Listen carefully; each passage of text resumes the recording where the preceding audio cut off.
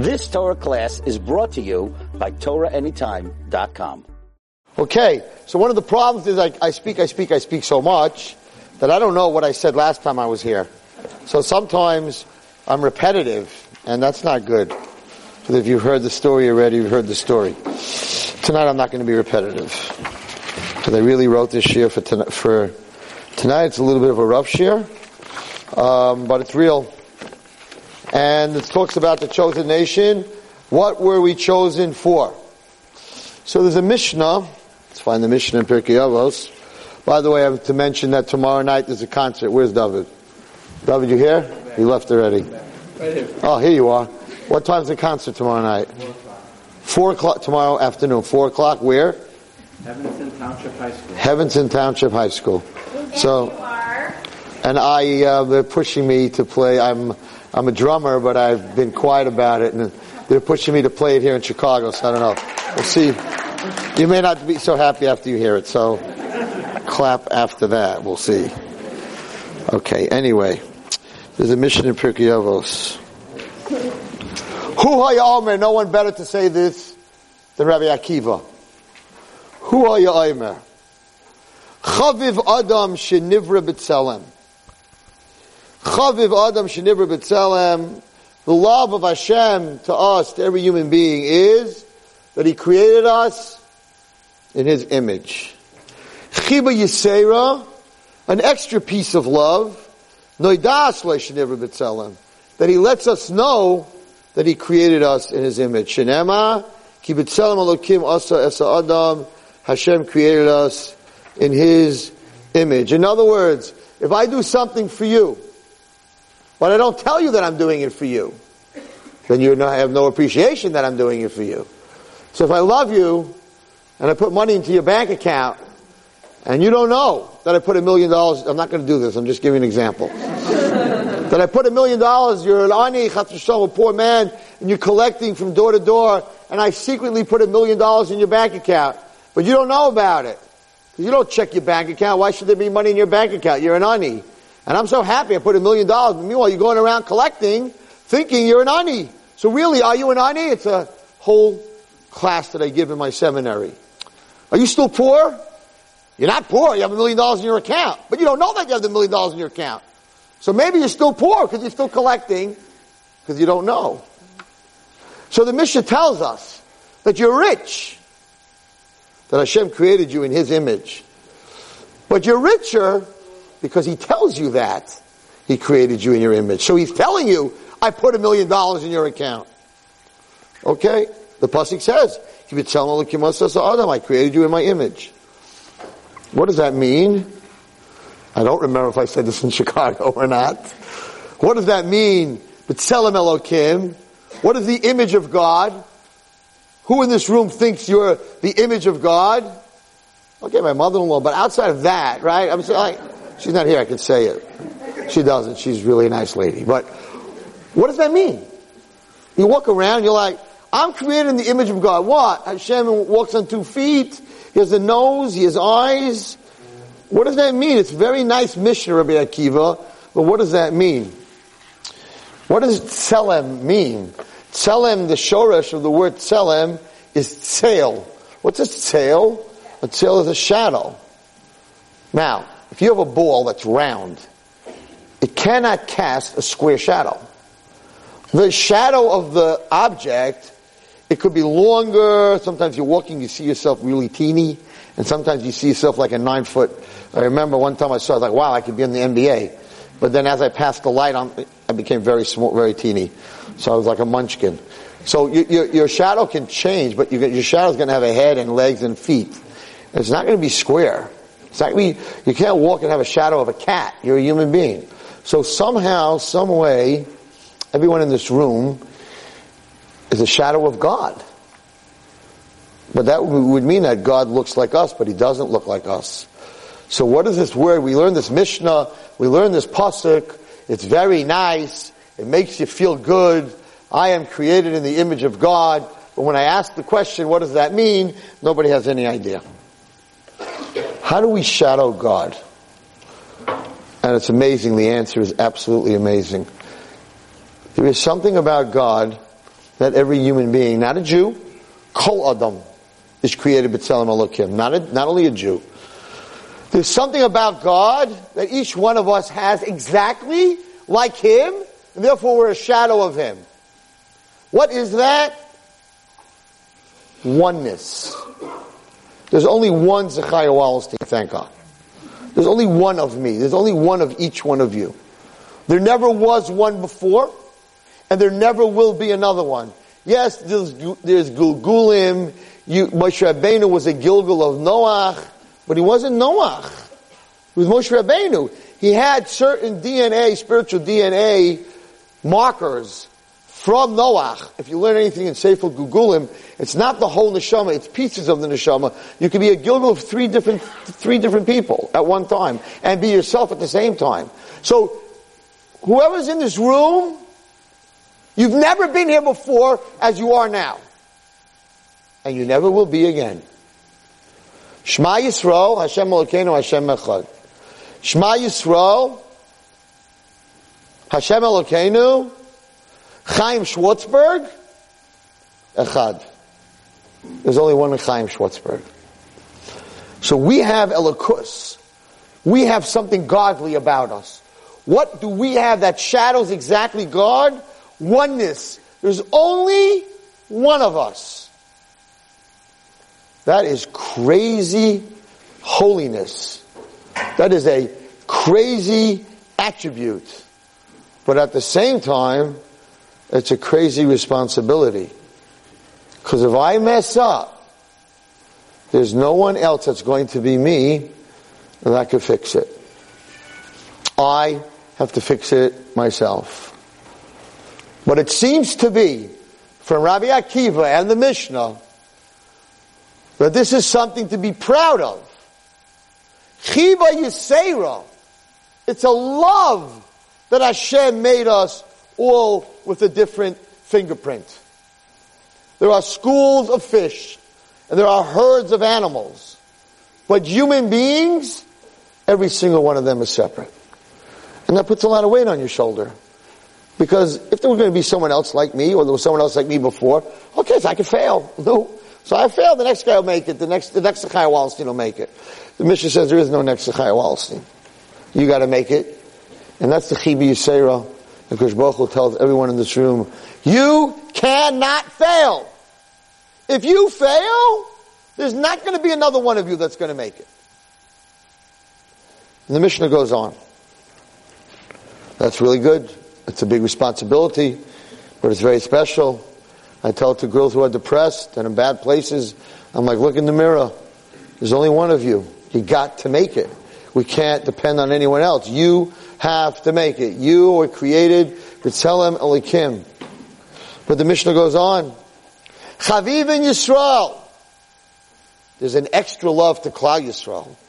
Shenikru Banam Lamakom. We are called the children of God. Chibi Yisera Noidas Lahem. And the extra love is that He tells us. If someone's your child, but you never let them know that you're their father and mother, and the kid goes around his whole life thinking he has no father or mother, even though you are his father and mother, it's very nice. But if you don't tell him that, right, what does it mean to him? Nothing. So the Torah, so he says, Chibi Yisera, Banamatem LaHashem Elokeichem. The Torah tells us that we are His children. That's also a very big responsibility. Because every hope of every parent and every dream of every parent is that their future will continue. And how does a person's future continue? Once he dies, it's over, and the answer is no. Really, a woman and a man cannot become one. Can't. You're two different people. If Shalom Bayis, it's very nice. Physically, it's very nice. But Lemaisa, you're Mr. and Mrs. The invitation comes Mr. and Mrs. You're two different people. When does a person become one? A person becomes one when they have a child. Because the child is made from the father and the mother. It's from them. So even after the father and mother are no longer in the world, they are in the world. In fact, I heard this shir, it's an amazing shir. In fact, they're more one when they're not here and they have a child. They're more one, or when they are here, they have a child, the child is more one of them than they are when they're married and they're together. Because the child is taking both of them and becoming one person, that they're both in that person. And the Gemara talks about what a mother gives, what a father gives. The mother gives the color of the human being. It talks about a beautiful shir that I heard about Pesach, and that the Pesach table, it's Hashem coming up, in Nisan, that the Pesach table represents the creation of a person, the creation of a world, and the man brings the white of the human body, and the woman brings the color. So the man brings into the human body the vertebrae, the skeleton, which is white, which is bone. That comes from the man, the DNA of the man. The DNA of the woman comes through the lips and the hair and all the organs that have colors, the heart, the liver, all the different organs that are in the body, and the veins, and all the things that have color in the body, even your skin, right? That all comes from the woman. But from the man comes the skeleton. And without the skeleton, if you take all the organs of a human body without the human skeleton and you put them in a pile, there's no way that a person looking at them could tell you if it's animal organs or human organs. The way that you know it's a human is by looking at the skeleton that you're looking at, then you know that it's a human skeleton.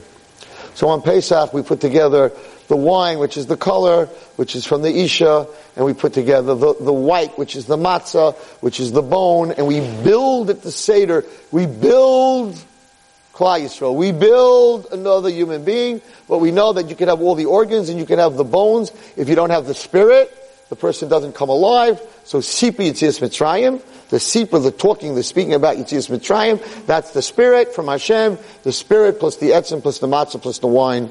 That's what makes the human being, and that's how we build on Pesach. So having a child, and that's why it's brought down, it's just interesting that this has a lot to do with Pesach, that's why we have a special mitzvah on Pesach to tell our children, Sipa Yitzias Mitzrayim. We don't have that. We don't have that on Sukkot, and we don't have that on Shavuos, and we don't have that any other time, specifically because to become a nation, Klal Yisrael, to become one with Hashem, it's through our children. Hashem was the chassan, and we were the kala. We went Shavuos to the chuppah, to the Har Sinai, but to consummate the relationship between the Jewish nation and God comes through our children. So, Banim Atem La Hashem, when Hashem says, you are my children, He is telling everyone in this room that in this world, you are my future. And without you, I have nothing. Because the people who don't have children, once they pass away, there's no continuation of their life. Hashem says, if you are not my children, then after I have nothing. What do I have in the world? I have no malchus, I have no children. So at the same time He's complimenting us, and He's telling us that we're His banim. At the same time He puts a heavy weight on our shoulders. Because if we are His children, and we don't perform, and we don't conform, and we don't do what we're supposed to do, and His children fail, then God fails. If we fail, He fails. And the third part of the Mishnah says, Chavivin Yisrael. You're my children, but you're also Klal Yisrael. Shenasan lehem klei chemda. I gave you my most beautiful keli. Chibi yisera nodos lehem, and I told you about it. I didn't. You imagine you buy your wife an anniversary present. You don't give it to her, and you hide it, right? She doesn't know that you bought it for her, so she's not happy. But meanwhile, you have a $10,000 diamond necklace that you hid somewhere in the house. That's foolish. What did you do? So Kodesh Baruch Hu says, I gave you a special present. But if I'm going to hide it, you don't know I gave it to you, it's worthless. Shiba Yisera. Shenema kilechach tov nasati lechem terasi al tazayvu. I gave you this very special treasure, my Torah, please do not leave. I gave you this beautiful necklace. So the Mishnah, Rabbi Akiva, specifically Rabbi Akiva, who we know was about tshuva, right? And went through very hard times until he was 40 years old. We know about that. He specifically realized all the beautiful gifts, that we're B'Tselem Elokim, that we have oneness, that we're His children, and that we have something very beautiful called the Torah. So we're His chosen children, and I have to tell you a discussion that I've had lately a lot, and it's a little painful, but it has to be explained. And I went to Eretz Yisrael, my father's yard site, specifically to get an answer for something that's bothering me very much. Very nice to teach this Mishnah. Chosen, image, presence. And there's some people sitting in this room and like, Rabbi Wallenstein, what are you talking about? We're taught that if you do the wrong thing, you're going to burn in Gehenna. A lot of rabbis talking like that lately. Went through school. I didn't love Hashem. I wasn't in awe of Hashem. I feared Hashem. He was this mean thing that lived in Shemayim, that all he did was burn people. He gave us a Torah so we could slip up, mess up, and he could say, oh, Skila, let's stone him. Hereg, let's chop his head off. Sreifa, let's pour some hot lead down his throat. Chenek, let's choke him. Let's hit him 39 times with a whip. My Rebbe always used to say, you mess up, you're going to Gehenna, this place, this terrible place called Gehenna, which the Torah never ever mentions. Torah talks about Gan Eden and Bereshis. It never mentions the word Gehenna. It says Sheol, and Rashi says that's Gehenna, but the Torah was scared to talk about Gehenna, because it's not what God wants. He doesn't want you to look at him, some mean being, that all he does is he takes Jewish people and he barbecues us. And then he looks and says, oh, that one's not ready, flip him over. But the kids of this generation look at me and say, I really don't want to have anything to do with your God. He's a mean, angry, vengeful God. He killed 6 million Jews. My aunt has cancer. My cousin committed suicide. Everybody's sick. Everyone's divorced. People are not getting married. People who are getting married don't have children. What's this Chiva Yisera? Very nice in a Mishnah. But in real life, it seems to me that he just sits there and punishes and punishes and punishes, and you'll get your reward after you finish going through the cleaners. After you do 11 months in Gehenna, then you'll get Gan Eden. No one goes directly to Gan Eden. It's great, no? It's great when a teacher tells that to you. You're not going to go to I don't care how big a tzaddik you are. You first have to go to Gehenna.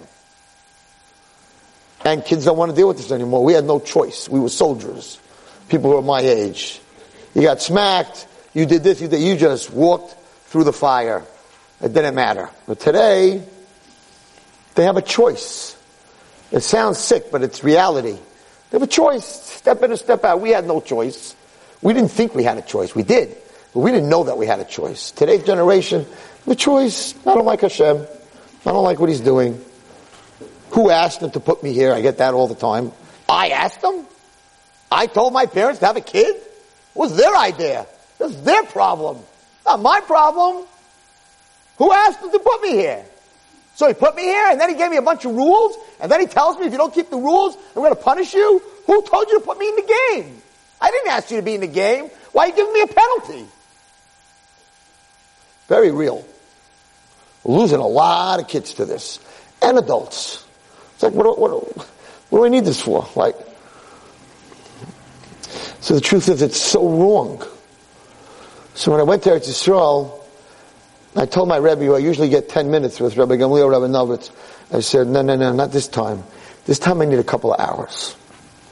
And I sat down with him. I said, Rebbe, I speak all over the place.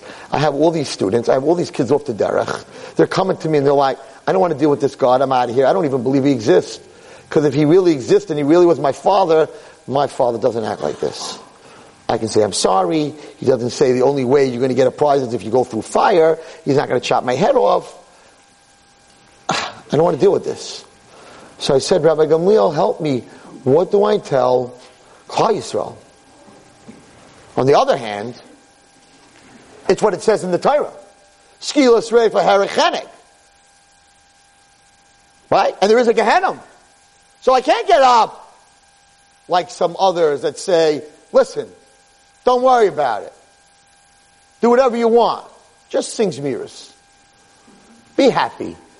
dance in tzvas around the moonlight, sing a couple of songs, get drunk, love Hashem, and all is forgiven. False. I'd love to say that. That's it. We'll become a bunch of hippies in the 1960s. I would love it. All of us. We don't have to worry about Averis. We'll get together Friday night. We'll all drink, Johnny Walker Blue. We'll get blitz. We'll drink some beer. We'll sing Zemiros all night. Then we'll dance. Forgiven. It'll be amazing. But that would be a lie. You'd all come back afterwards and say, why don't you tell us the truth, Rabbi? That doesn't work. On the other hand, to get up and say that he's a mean, vengeful, punishing God, that doesn't work either. I said, Rabbi Gamliel, my Rebbe, I'm in a pickle. I can't say it one way and I can't say it the other way. What do I do? So this is what he told me. Something that I have spoken about before, but he gave me clarity. He said, God doesn't punish. It doesn't exist in his world. But when he created the world, the physical world, at the same time, he created the spiritual world. And in the physical world, there's something that teenagers don't like. And I always say the difference between a teenager and an adult is one word. Consequence. Kids is Nike. Nike is just do it. Right? That's what it says on the shirt. Just do it. You don't worry about it later. Don't worry about it. Just do it. You feel good. It makes you feel good. It's drugs, it's drinking, whatever it is. It makes you feel good right now. Live, and I hear the preachers of it. Live in the now. You got to live in the now. They're all speaking about it. Don't worry about the future. Don't worry about the past. You got to live in the now, and the now is good. So you got to feel good about the now. Totally anti everything that we learn. Just do it. Totally anti everything that we learn. Hashem created a world with physical consequence. And at the same time, he created a world with spiritual consequence. If you take a glass, a beautiful crystal glass, and you drop it on a stone floor, it's going to shatter. Is the floor punishing the glass? Ridiculous. Is the floor angry at the glass? Ridiculous. Glass hits the floor, it's going to break. It is a consequence in this world. In physics, we learn the first thing in the theory, in anything in physics, right? So you have that, I remember as a kid you had those marble things, those 6 metal marbles, and you drop one and then the other one on the other side popped out. Every action has a reaction. The first basis of anything in physics. Every action has a reaction. Physics is the study of the world. And they themselves in science, the first thing you learn in physics is every action has a reaction.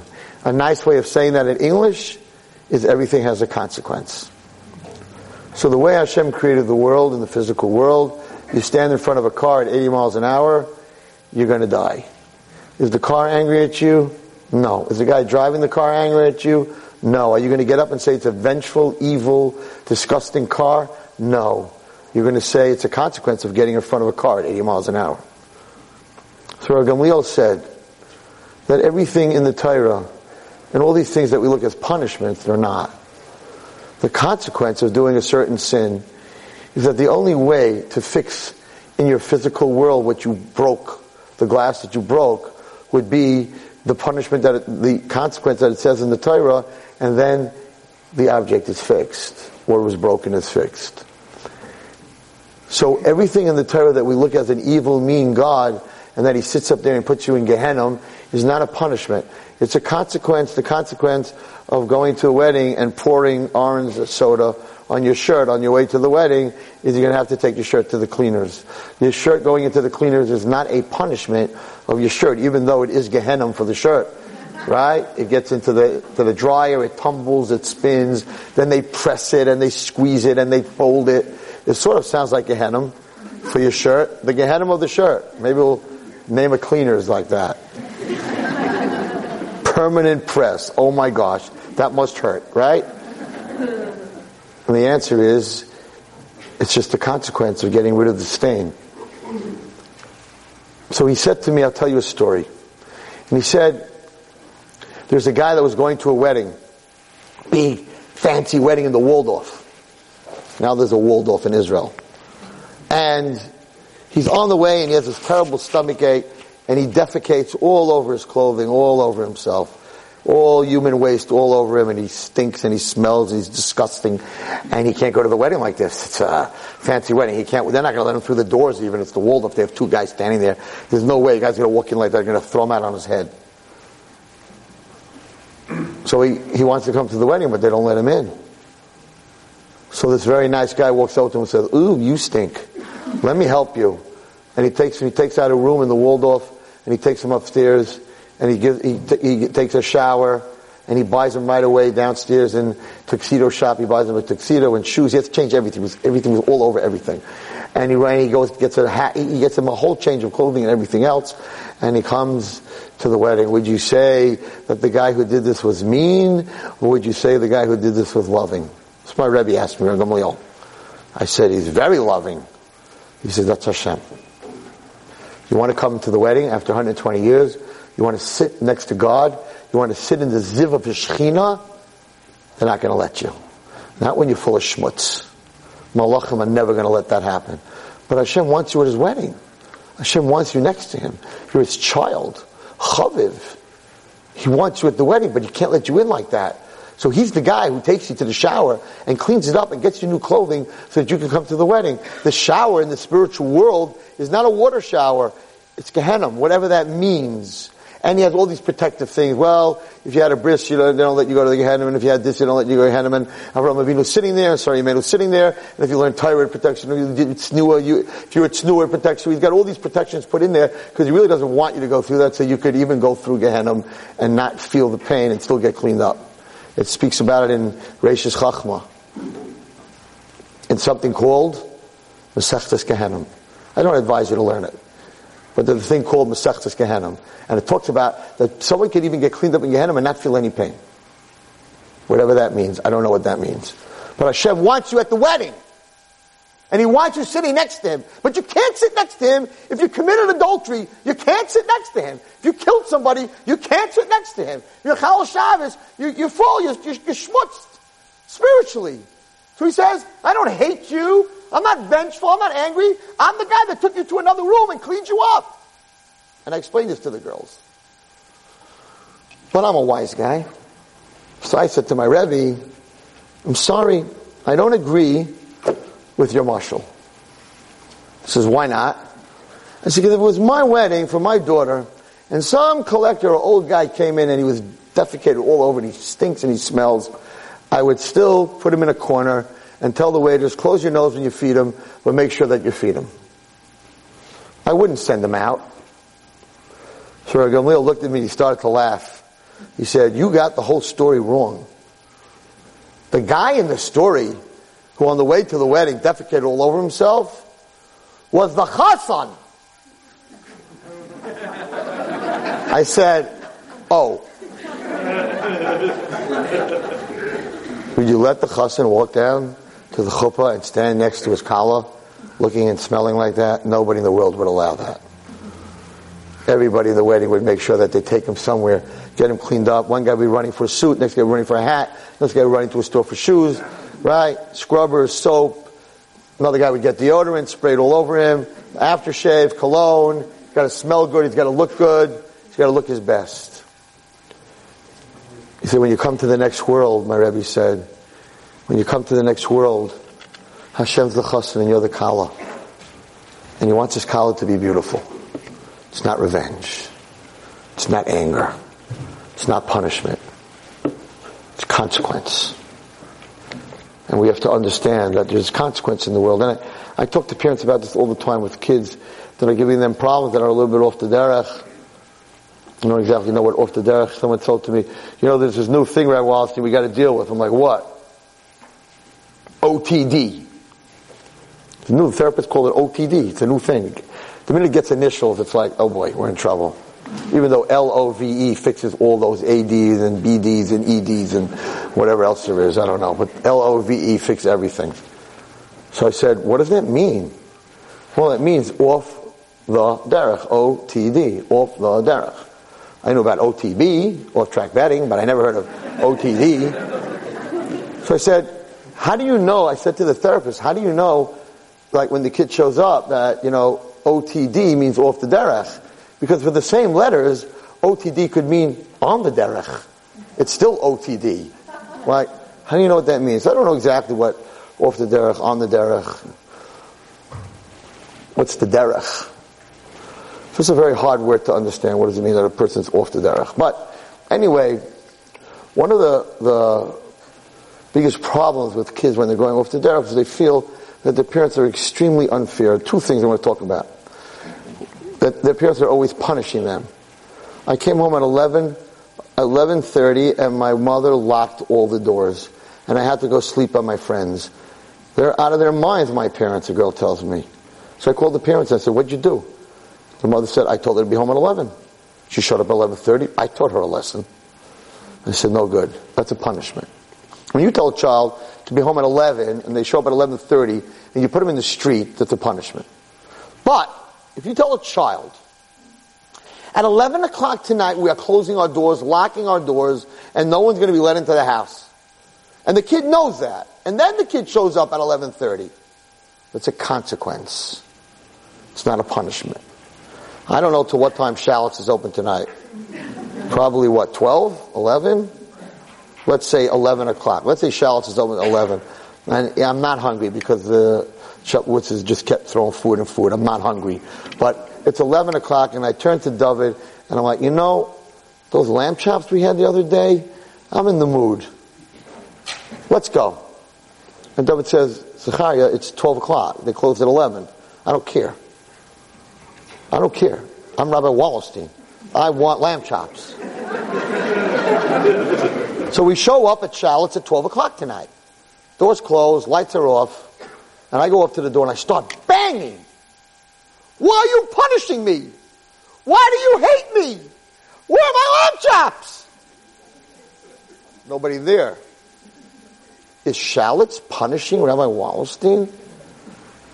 It's a consequence when you come to a restaurant that closes at 11 and you show up at 12. It's a consequence. It's not a punishment. So when a parent tells a child, I'm locking the door at 11, and she makes a decision that she wants to show up at 11:30, that's a consequence. But when you tell your kid be home at 11 and they show up at 11:30 and the doors are locked, and there's laser beams being fired at them, and who knows what else is going on, that's a punishment. You didn't tell them what's going to happen. Because Baruch Hu, God was very careful not to pull a Shalitz. Not to punish. He specifically, just the opposite, to pull a Shalitz. He specifically wrote every consequence of every action that what you do, what the consequences is if you commit adultery, if you steal, if you kill, if you machal Shabbos. So he didn't say, when you do this, watch out what I'm going to do to you. He said, no, I'm telling you beforehand. You show up at 11:30, the doors are closed.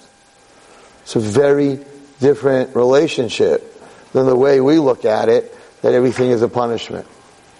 It's a very different relationship. Another thing that's being thrown at me very, very much is that Hashem only cares how long my skirt is. Hashem only cares if I daven with a minyan.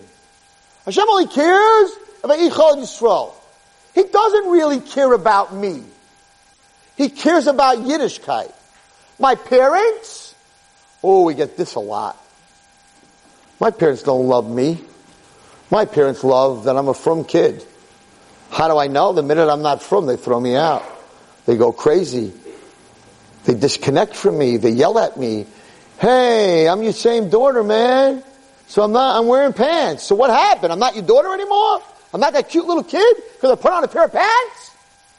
Rabbi Wallerstein, my parents don't care about me. My parents care about my pants. Look, All my friends are right that are off the derech. They're saying the same thing. Their parents don't care about Yiddishkeit, about them. Hashem doesn't care about you. He only cares if you keep his religion. I've had enough of that. How come my parents don't love me? For who I am. Oh, I hear that all the time. You gotta love a person for who they are. And if they want to marry a non-Jew, Rabbi, you gotta love them anyway. You gotta love people for who they are. Yeah, we're going back to the 60s. Everything that goes around comes around. So I have these two girls that came to my office, and they are spitfires. They are angry at Yiddishkeit, parents, God, everything. And they come to my office, and I sit down with them, and that's what they told me. They said, you guys, I'm one of those, you guys, you rabbis and all these people, they don't care about the Jews, they don't care about the Jews, they don't care about the people, they care about the laws. I'm like, you are so off. You have no idea what you're talking about. Yeah? Prove it. I'm like, easy. It's the only religion that Hashem says that a person comes before him. What does that mean? Hashem says, when your life is in danger, when a Jewish person's life is in danger, I no longer exist. You want to be an Hatzalah, drive your car? You want to be Mechal Shabbos? You have to be Mechal Shabbos. It's a mitzvah. Somebody's sick and you have to feed them chazer? How many girls I have sent to rehab in Utah, in Florida, in Texas, from Hasidic homes and from frum homes because they try to commit suicide, or they're anorexic, or they're cutting, and their life is in danger. And I have to send them to a place that's run by the Mormons, called New Haven, where every single morning for breakfast, it's bacon and eggs. Hasidic is stolen of girls, putting bacon in their mouth, sitting with therapists from the Mormon religion, whose whole religion is that the first time you will missionize 1 million Jews, the Messiah will come. So every one of us is a dream to missionize, because every one of us brings them closer to their Messiah. I send girls and guys to rehabs that are liberal, that are teaching them that to be a lesbian is healthy, and to be a homosexual is healthy. And I go to the Rabbanim and I'm like, Rabbis, isn't it better we just let them be drug addicts and drunks and let them keep the Torah? Isn't that better than sending a kid who's a drunk or drug addict to rehab, and then after a year they come out sober goyim? Isn't a drunk Jew better than a sober guy? And every single Rebbe, the Stolen Rebbe, and every Rebbe that I went to, and every Rabbi that I went to said, Rabbi, wrong. You got to keep him alive. A sober guy Jew, so to say, is more important than a Jew that's going to kill themselves. So yes, if they have to eat pork in the morning, and they have to be told that lesbianism and homosexuality is okay, and just do whatever you want because they're very liberal, pretty much disconnect from your religion, disconnect from your parents, disconnect from the people who hurt you, Rabbi, you have to send those kids into that place. Why? Because Hashem says, I move aside when it comes to your life. Your life is more important than my 613 mitzvahs. I say, what are you talking about, girls? What are you saying? That it's all about Judaism? It has nothing to do when it comes to God. When your life is in danger, there is no Judaism. And not only that, the three things you have to give your life up for. To murder, or adultery, or avodah zarah, the Shulchan Aruch paskins, that if someone puts a gun to your head and says, bow down to this idol, so we have to give our life up, right? It's one of the 3 cardinal sins. The Shulchan Aruch paskins. But what happens if you don't? If guy has a gun to your head, you're like, I can't die. And you bow down to the avodah zarah. Are you chayiv according to halacha? No, you're not chayiv. You're pato, says the Shulchan Aruch. Why? Because you're a ma'anesh. It's an oynesh. You're supposed to give up for the 3 cardinal sins. I couldn't. I wanted to live. You're patur from the 3 cardinal sins if you don't give up your life from it, because you're an oynes. So this is a religion where God thinks his religion is more important than you. God says his religion is out the door when it comes to your life. We are being taught this so wrong. An angry, vengeful, only caring about how you daven, how long your skirt is. It's all he cares about, and he's going to burn you. I have a girl that went so off the derech. She was in I don't want to say where, in a Hasidic school, and she had her hair was a little bit longer than it's supposed to be. And the teacher walked over to her and said, when you die, worms are going to crawl through your head and your hair because your hair is long. She went AWOL. She grew up. She said, a religion where God's going to put worms in my head because my hair is too long? I don't want any part of it. She ended up in my high school. Baruch Hashem. And today she's religious. But God forbid she wouldn't have. What? That's what you're teaching her? Hashem sits there and puts worms in your head? We are so misguided. Now let me tell you who he really is. Let me tell you who Hashem really is. Shir Hashirim. Shir Hashirim. It's called the Kachei Kedoshim. It says the following. Masi Lagani, Achaisi Kala. It came to my garden, my sister, the Kala. What did Hashem call us?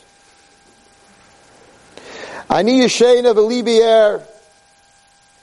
Klal Yisrael says, I'm sleeping, but my heart is still awake. Kol doidi doifek. My loved one is banging on the door. Hashem, in each one of us. He's banging on our door. Everyone in this room, he's banging on your soul. What happens? Doidi doifek. Pischuli. This vengeful, mean God that we are being taught exists. He says, open the door. Achosi. He calls us his sister. Rayasi, my friend. Yonasi, my dove. Tamasi. Shiroishli nimloi tol. Please, open the door for me. Give me some love. Let me give you some love. Klal Yisrael answers, sorry. Pasharati es kutanti. I'm undressed. My pajamas are on. Echacha el bashena. It's too much work to get dressed again. I can't. Rachatzti es raglai. I washed my feet. Echacha atanfeim. You want me to get off my bed and walk again on the road, on the dirt, to dirty my feet? I can't. I'm not changing. I'm already undressed. Kadosh Baruch Hu, Daidi Shalach Yodei Menachar, Umei Ha'imu'aylach. Hashem says, if you don't want me, he takes his hand off the handle of the door. You don't want me? Then I won't stay. And he leaves. He leaves. But now I need him. Something's going wrong in my life. Kamti ani liftayach. I run up, I wake up, I get up to open the door. L'daidi, for my loved one. V'yadai natfu mar. And I feel on the doorknob that my loved one left some perfume. I know he was here. I know his aftershave. I know his cologne. Any wife that lives with a man for a long time and he wears cologne, she knows the smell of his cologne. His yarmulke, his shirts, everything that he owns smells from that cologne. I had a father, L'Shalom, that used to wear Old Spice. I have his Rabbeinu Tam's tefillin. Every morning before I put them on, I smell them. Because he wore them on his head, where he used to wear Vitalis. And it has his smell. And my father's car, he's already gone 17 years. My son-in-law has my father's car. I think it has like 150,000 miles. The car smells from him. When a person has a certain smell. When he takes care of himself, everyone has a different cologne. It's a certain smell. When a woman wears a certain perfume for many years, everything that she wears, her coat, her sweaters, her jackets, and many times, Nebuch, when a person passes away, the children, they want to just smell their mother. They want to smell the clothing that she wears because she had a certain smell and their father had a certain smell and you miss that smell. And that's what happened here in Shir HaShirim. He comes to the door and he puts his hand on the knob and he smells his hand. He's like, oh my gosh, I know who was here. God was the one that was knocking on my door. And I was sleeping and I was busy on my iPhone and my movies and all that stupid stuff that I waste my time with. And God's at the door and He's banging and He's like, I want to talk to you, I want to be with you, my sister, my loved one, my dove, my rose. And you're like, sorry man, I am too busy with my stuff. I don't have time for you. And Shir HaShirim goes on, I come to open the door and I smell the the spice on the door. But he's not here. I look for him, I can't find him. I call to him and he doesn't answer. Matsuni hashayrim hasayvim ba'ir. I find the shayrim, the enemies, and I ask them, could you find Hashem? We're in Galus, we need HaKadosh Baruch Hu. And they say, we don't know where he is. Probably the most powerful pasuk written by Shlomo HaMelech anywhere. So Klal Yisrael turns and says, Hishbati Eschem b'nois Yerushalayim. I swear, I make you swear. The daughters of Yerushalayim. In Timtzu is Daidi. If you find Hashem, if you find my loved one, Matagidula, what do I want you to tell him? What do I want you to tell him? That I need a shidduch? Panasa? Kids? Mashiach? What do you tell Hashem? What do I want you to tell Hashem? Malachim. Angels who are safe in my ear. So Shlomo HaMelech, go to Hashem and give him a message from Klal Yisrael. What do we want? Mashiach? No. Children? Panasa? No. One word, 3 words actually. Tagidul, tell him, Shechaylas ahava ani. Tell him I'm sick. I'm so sorry I didn't open that door when he was there. I am sick. Why am I sick? Sha'ava ani, because I love him so much and I feel so distant. Who in this room ever felt sick because we're so distant from HaKadosh Baruch Hu? Shlomo HaMelech says, don't ask for anything. Don't ask him for anything. If you have one message that you could get to God, tell him, Shechaylas ahava ani. We are sick in love with you. And that's it. And that's not a God who burns people and hurts people. He comes to our door and he calls us his loved one, his sister. And he says in Shir HaShirim, his wife, his rose. I don't think in Hallmark they ever had it someone write more romantic card, for sure not, than Shir HaShirim. How come we don't teach this to our children? How come in our schools, in our homes, it's all about, if you're bad, he's going to get you. He's the boogeyman. Hashem is the boogeyman. He's the one that's going to take revenge. We are losing ourselves and we are losing our children. They have such a negative picture of Shechaylas ahava ani. Such a negative picture of who HaKadosh Baruch Hu really is. So I say a prayer before I come to give a shir. And in my prayer, I talk about Hashem, give me the words that they need to hear, not the words that I need to say, because sometimes they're very different. I have 7 pages of notes. So far I haven't said anything from any of them. And don't worry, I won't. I'm not going to keep you till 12 o'clock. So I want to tell you two things, and we'll let you go. It's Motzei Shabbos. Number one, Rabbi Gamliel just wrote a book on Kibbud of Aim. And in Mitzvah Hashem, you know that I wrote a book on Hakar Satov, a lesson a day in Hakar Satov. And after I spoke to him on this trip, I made a decision that I need to put out a book, a lesson a day in Kibbud of Aim. It's number 5 of the Aseret Divros. And it's in the wrong place. It's in Bein Adam LaMakom. It's in the first 5 between us and Hashem. It should be in the second 5 between us and another person. But it's not about Kibbud of Aim. It's not about us and another person. It is about us and Hashem. Because if you can't honor your parents, and sometimes your parents are not the best, but sometimes you feel Hashem is not the best. So if you can't honor your parents who you lived with, who you see, and your 5 senses can connect to them, how could you honor Hashem who you don't see?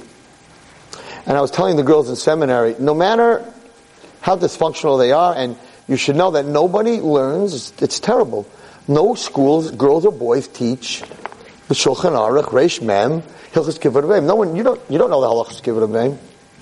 You think you have to stand there and take abuse sometimes? No. If you're being abused mentally or physically or in any which way by your parents, you turn around and you walk out. And if they tell you have to stay, it's Kibbud of Aim. It's not.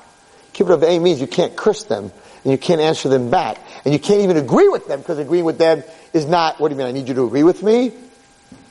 And if they come in and the first in Shulchan Aruch, one of the first Sifrim says that there was the head of a kahal, and he was a rav, and he was giving a shir, and his mother father walked in and they slapped him across the face, spit it in his face, ripped his clothing, yelled at him, and then says, you're not allowed to say one word. And it says, it's impossible. How can you not say one word? And it says, just concentrate that you have Yiras Hashem, and that's what Hashem wants. But you can walk out. And if on Friday you're in a seminary and you call your mother and all she does is yell and scream, and you go into Shabbos every time depressed, you're not allowed to call her. And it's not a problem with Kibbud of Aim. And what about texting? If you text something nasty, is that considered talking? Nobody knows halacha. It says that you're not allowed to curse your parents, but that's with words. Can you text a curse? Are you chayav misa if you text a curse? If you're playing hockey with your father, and you take a slap shot and the puck hits him and he becomes black and blue, and you cause him to bleed, are you chayav misa? Are you allowed to play hockey with your father? If you're a doctor and you're not tzala, are you allowed to take blood? Nobody knows halachas. They're very intricate halachas. So I feel very much. And there are 3 halachas that you don't have to listen to your parents. Straight up. Straight up, Shulchan Aruch says, you don't listen to your parents. And you're not oivik kibbud of aim. What are the 3? If you come home and you say, I want to marry this person, and your mother and father say, we're not coming to the wedding, you're causing us agita, we are so upset, if you do this, we're cutting you off, Shulchan Aruch says, no problem. Hashem's fine with it, no problem. Like, what? My class was like, what? I'm like, yeah, let's learn. I took out Shulchan Aruch, Yeridea, the last Chelek, and we learned it. Wow! Okay, what else? If you want to go learn in Eretz Yisrael, and the yeshiva that you want to go to is much better than the yeshiva here in America, but there's a danger of what's going on, the Shulchan Aruch says, and there's a danger in the other town, but you can learn better, and your parents are like, we're going to sit home, and we're not going to sleep for the rest of our lives. You think your Torah is going to go, you think you're going to get Gan Eden for that? You cause your parents such aggravation? Shulchan Aruch says, go to the other town and learn. Don't worry, no problem. Wow! And the third thing, the family doesn't get along with another family, and your parents say, I don't want you talking to their daughter, because we don't talk to that family, you don't have to listen. So there are positive things, there are negative things, there are so many different halachas, nobody has any idea what's flying. So I want to tell you what my Rebbe wrote. Rabbi Gamliel's new sefer on Kibbud of Aim, and then I'm going to tell you a very scary story. I don't know if the kids should be here or they shouldn't be here. That's up to you guys. And the story says Rabbi Gamliel writes the following. I just want to get to one point. He writes a lot. And stuff that I don't really understand. He writes that if you're Mechal Shabbos, who writes this? The Tana Devei Eliyahu says if you're Machal Shabbos, Ihu Nichshal Chat V'Shalom Ba'oven Chilo Shabbos, Hari Hu Nimchol, if he keeps Kibbut of Ve'em. So we ask, Machal Shabbos like the worst Avera. Right. Hashem forgives you. That's why they're next to each other in Asaras Adibros. That's how Kaddish Kibbut Avei is. So I told my class, it doesn't mean you should go out and be Machal Shabbos now, right? But that's what he writes. Tana Devei Eliyahu writes this. We don't understand what Kibbut Avei is, but I want to tell you something that he writes the following. He says, Habe Pa'am and Bamam Alai Avreichim. So a lot of people come to my Rebbe Gamliel for help. He says, and they have a problem. And they say they're having all kinds of problems with Gidol Habanim. They're having problems with their children. What should they fix? So, many times people go to me, he tells you to go to Minyan, right? But he also tells you Kibbut Avei. So he asks them, what was your relationship with your parents? If it wasn't good, then many times it comes around in spiritual DNA that your kids will act out because you did. Now that doesn't mean that every guy that you're going to meet that his kids are off the derech, that he wasn't good to his parents, because I know people that were good to their parents. But one of the reasons that kids go off the derech could be because of the way you treated your parents. Now I'm going to tell you 2 stories that I was personally involved in. Story number 1. I had a friend. My wife knows who he is. My wife knows the story. One day, this kid turns 15, and he starts to do crazy stuff out of nowhere. He goes into his parents' room at night while they're in bed, and he pulls off their blankets while they're sleeping. Crazy stuff. And he starts getting not leaving his room. They had to feed him. He didn't take showers. He mamish cracked up. Totally. But specifically against his parents. He was the nicest kid to me, to my wife, to anyone. Anyone that he knew, the sweetest kids. To his parents, he was crazy. And the craziest thing he used to do was he used to punch his father all the time. And my friend went to therapists, and they said, he went to the biggest. We sent him to the biggest in Manhattan, and she did a 3-hour thing with him and filmed it, and then she studies the film, and she could tell you what's wrong with the child, and she comes back and says, sometimes children fall in certain cracks between certain mental disorders. He's in that crack. I can't give you a diagnosis.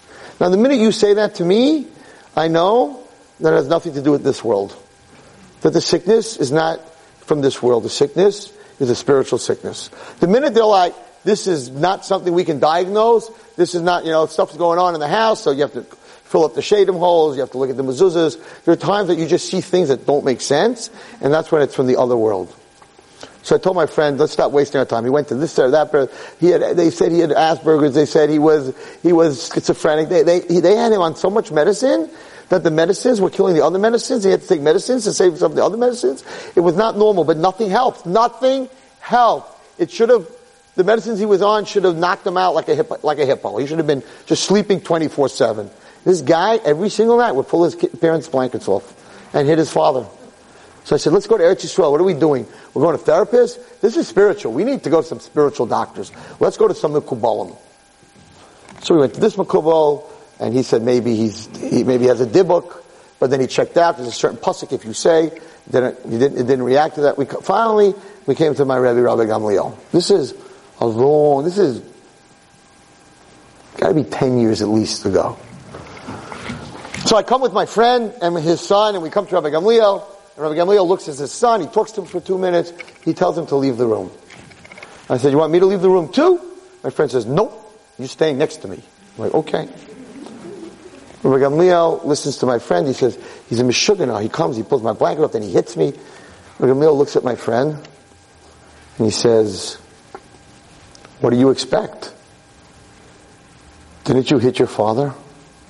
I'm standing next to him. He turns white. And I'm like, I think I should leave now? And my friend says, no. He says, I don't know how the Rebbe knows. There was one time in my life, I was 17 years old, and my father slammed me across the face, and I just turned around and slammed him back across the face. Rabbi Gamliel said, I can't help you. When you slammed him across the face, you created a malach, a mazik, And that malach is now taking revenge through your child. The only thing you could do, he gave him a sefer with a mechila tefillah. Go to your father's grave. He told him his father had passed away. Take off your shoes. Stand on the grave. Say this tefillah. Be menadav money for your father's neshama. And maybe he'll be meichel you. He went. He cried for a long time. He gave the tzedakah. He said the tefillah. I'm a witness. I'm standing up in front of you. Today his son is very fine. Mitzvah Hashem is going to be married. He's a good boy. It took a while, but it worked. I saw it myself. He stopped the pulling of the blankets. He stopped the punching. And slowly but surely, no therapy, he just became normal. Okay. I was like, wow. I don't know how my Rebbe knew it, but I guess he understands that what you do, if the symptom is he's beating the father, then you must have hit your father. Okay. Number 2. I'm in Teaneck. I'm speaking in a place called Beth Aaron. I finished speaking, and a man comes over to me after the speech, and he says, Rabbi Wallace, I need to talk to you. I have a son, he's also 15, and I heard the story you just told. And the same thing happened, except a little bit different. He went cuckoo all of a sudden, and he comes home and curses the worst, filthy 4-letter words. He curses my wife. Rabbi Wallace, you don't understand. This is the nicest boy. He never used a curse word. He doesn't use a curse word. He is civil. He does well in school. He davens. He's a shefla. When it comes to my wife, stuff comes out of his mouth that is so vile, I don't know what to do. I said, can I meet your wife? Sure. Come to my house. So I went to the house after the shir. I sit down, and I say to the husband, tell me about your relationship with your father. So, my father was a Holocaust survivor. I didn't have a relationship. He was very cold. I said, but like, were you chutzpahdik? No, I just, I didn't have a relationship. But no, I never did anything wrong. Okay. I turned to the wife. I'm like, tell me your relationship with your parents. She said, Rabbi Wallerstein, I'm a Sephardi. I'm Moroccan. My husband's Ashkenaz. My parents live in Israel. They were very anti. They said, if I marry an Ashkenazi, they will cut me out of the family. And I was a rebellious girl, and Baruch Hashem, I'm happy I married my husband. And I married my husband, and they cut me out. My whole family in Eretz Yisrael, my sisters, my brothers, nothing. They didn't come to my wedding. My parents didn't come to my wedding. They cut me out. I said, you cut me out, I cut you out. And I got a phone call that my father died. And I should come to Eretz Yisrael to sit Shiva. And I said, I'm not sitting Shiva on a man who didn't consider himself my father. And not only I didn't go to Eretz Yisrael to sit Shiva, I didn't sit Shiva. And then 2 years later, my mother died. And again, they asked me, please, you missed Abbas, but we want to make peace with you. Come back and sit Shiva for mommy. She said, she's not my mommy. And I didn't sit Shiva. And I didn't sit Shiva in Teaneck. I didn't sit Shiva at all. I said, you got a problem. And if the boy is just cursing you and no one else, you created a terrible malach by not sitting Shiva for your parents and for not going to Eretz Yisrael. You got to get on a plane. I know what you got to do. I have the tefillah. I forgot, it's in the Ma'ana Lashon. It's a sefer called Ma'ana Lashon. There's a tefillah, how to ask mechila. And I said, I'll get you a copy of the tefillah. Go to your parents where they're buried. Take your shoes off. And step on the monuments on each one of them. Cry. Ask them mechila. Promise to give money for tzedakah. Do what you got to do. I know it works. Okay? The next day they were on a plane. They took the tefillah. I said, oh, by the way, on your way, they're going for one day. On the way home, stop by my Rebbe and get a bracha. So they went, and the husband told me, my wife was there for 4 hours, first by her mother. She was crying, mama's crying, it was raining, and it didn't matter, she was crying. Then she went to her father, she was crying, and she asked him mechila. He said, I never in my whole life saw such pain. I was standing there, I asked mechila that I didn't force her to sit shiva. You don't even understand what went on. They're on their way back now to Lud. They stopped at Rabbi Gamliel in Yerushalayim. They come to Rabbi Gamliel, they tell him the whole story, and that thank him that because of what he did with the other boy. And Rabbi Gamliel says, you're wasting your time, they're not meichel you. And they call me up and they're like, hey Wallerstein, we got a crisis. Your Rebbe said they're not meichel me. So I said, ask him why he said that. So they said, Rabbi Gamliel, the phone from his house. Rabbi Gamliel, why do you think they weren't meichel? He said, because in the first story, the boy hit the guy hit his father. It was done privately. No one knew about it. So mechila is private. But she didn't sit shiva, and she didn't go to Eretz Yisrael. Everyone knew that. So she embarrassed her parents publicly. Berabim, standing on a stone is not going to help you. But if she would go with a minion, and she would do mechila and ask mechila in front of a minion, then she would be forgiven. But it was already night. And you don't go to a graveyard at night. So I told them they have to change their ticket. They lost a lot of money on that ticket. You got to change your ticket. I called the yeshiva in Eretz Yisrael that I'm very friendly with. I said, you need to send 10 boys with this couple to go out to the graveyard. They need to do something. So they didn't ask any questions, and they sent the 10 boys, and she really broke down. And the Rebbe said to me, I don't know what went on and what you did, Rebbe Wallerstein, but those 10 boys came back and said they're going to have kibbut of aim like nobody you ever met before. It's a true story. And they came back, and Rabbi Gamliel said, you're probably forgiven. And they came back, and they went home. It didn't take a year for him to become totally normal. Kibbut of aim, the lack of kibbut of aim creates malachim that are mazikim. And they take revenge. So the first thing we need to look at is how we treat our parents. Number uno.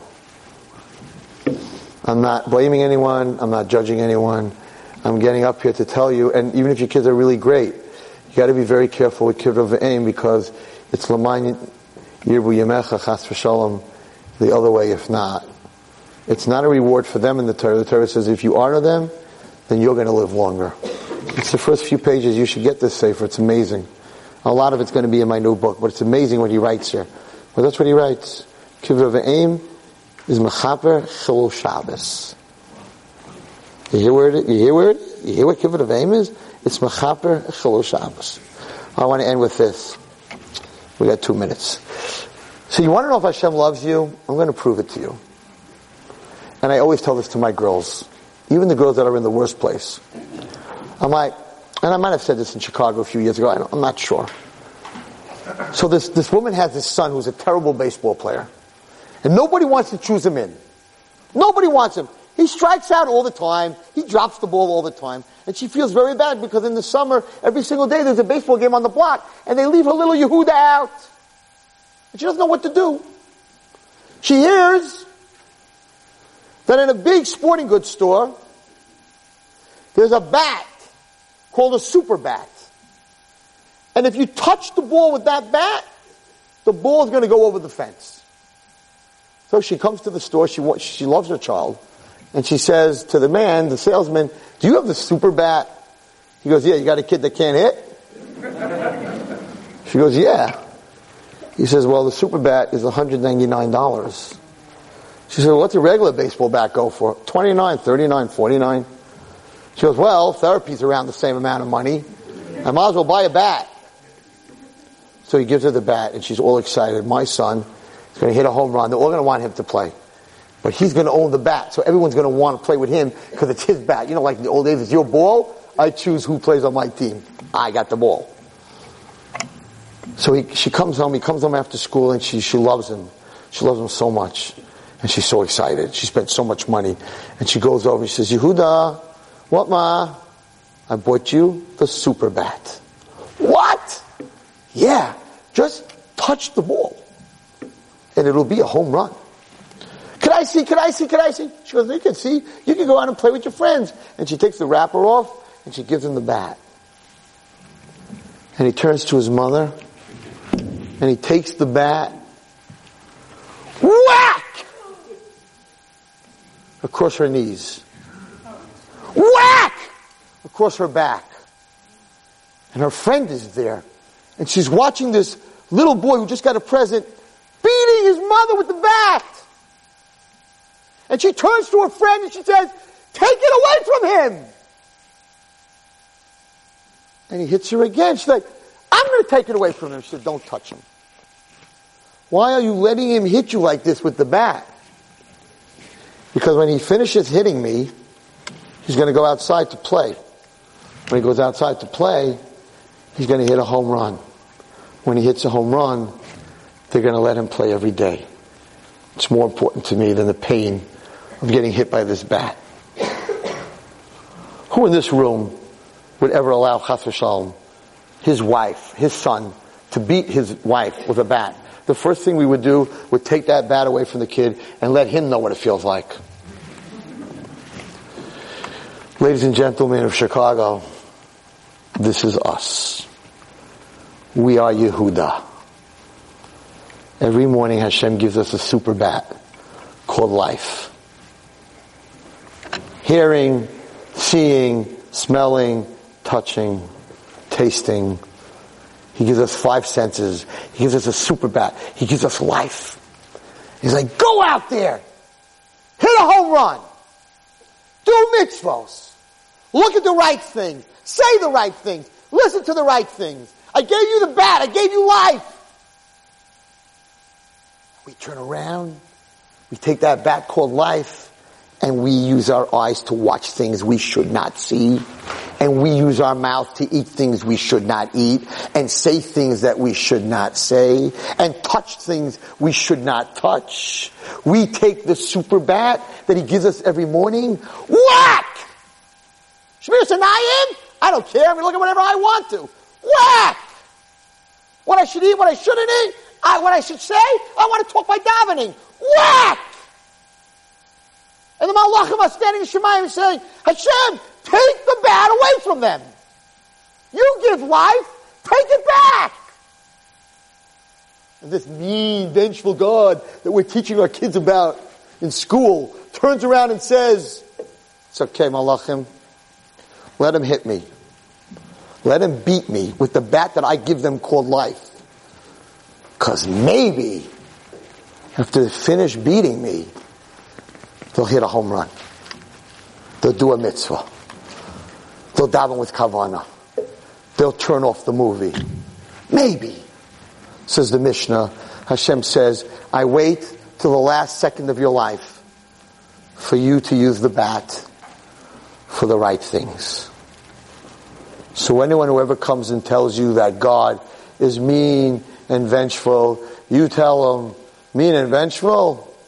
Only God can give you a bat every day that you used to beat him, and then give it to you back the next day, and give it to you back the next day, and give it you back the next day, and you're beating away, and the Malachim are screaming, it's enough, and that's what they were screaming.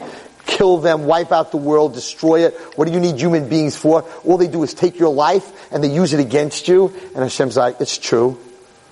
But like I said in the Mishnah, Bana Matem La Hashem, they're my children, and even though they've given me a beating, just maybe when they're finished, they'll do something right. And they'll hit a home run. So ladies and gentlemen, it's time for us to take that super bat and knock it over the wall. And bring Mashiach. Thank you very much. A good davach. You've just experienced another Torah class brought to you by TorahAnytime.com.